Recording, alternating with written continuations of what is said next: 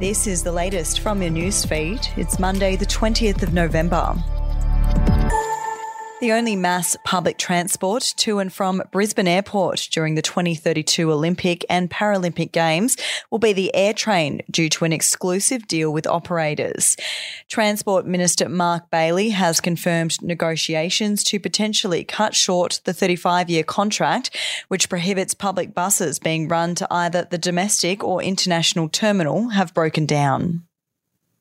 The rapidly worsening drought has spurred the New South Wales government into rolling out a $250 million package of low-interest loans in a bid to help battered farmers weather a forecast dry summer.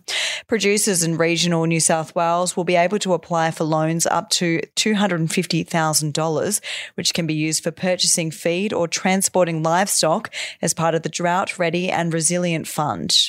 We'll be back after this. News doesn't have to be boring. The Brits have given Prince Harry a new nickname after yet another tell-all interview. Oh God, is it the Ginger Whinger?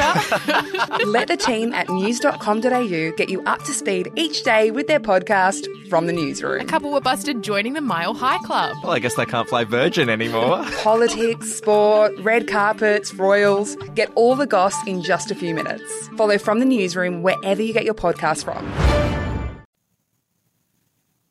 The Daily Telegraph can reveal a judge has released a Sydney man accused by police of sexually assaulting his ex-girlfriend, her daughter and her mother in separate incidents in New South Wales' latest bail controversy. The Campbelltown man can't be named so that the three alleged victims are not identified. An Australian opener, David Warner, is set to withdraw from the money-spending T20 series against India and return home immediately after the World Cup final due to burnout.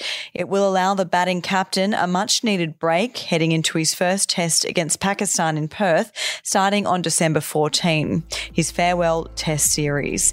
Australia and India will begin a 5-game T20 series on Friday. Are you ready to get an inside look at crime from someone who has investigated some of Australia's worst crimes? It was like Aladdin's Cave. The luminol found bloodied footprints and bloodied handprints on a wall, so it's just like a horror movie. Former homicide detective Gary Jubilant sits down with cops, crims, addicts, victims, small-time cheats, and big-town lawyers as they tell their incredible stories. My house got raided. Next thing you know, I got bail refused. Next thing you know, I'm on a truck to Parklea Prison. Listen to I Catch Killers early and ad-free on Crimex Plus on Apple Podcasts today or wherever you get your podcasts. We'll have an update to your newsfeed tomorrow.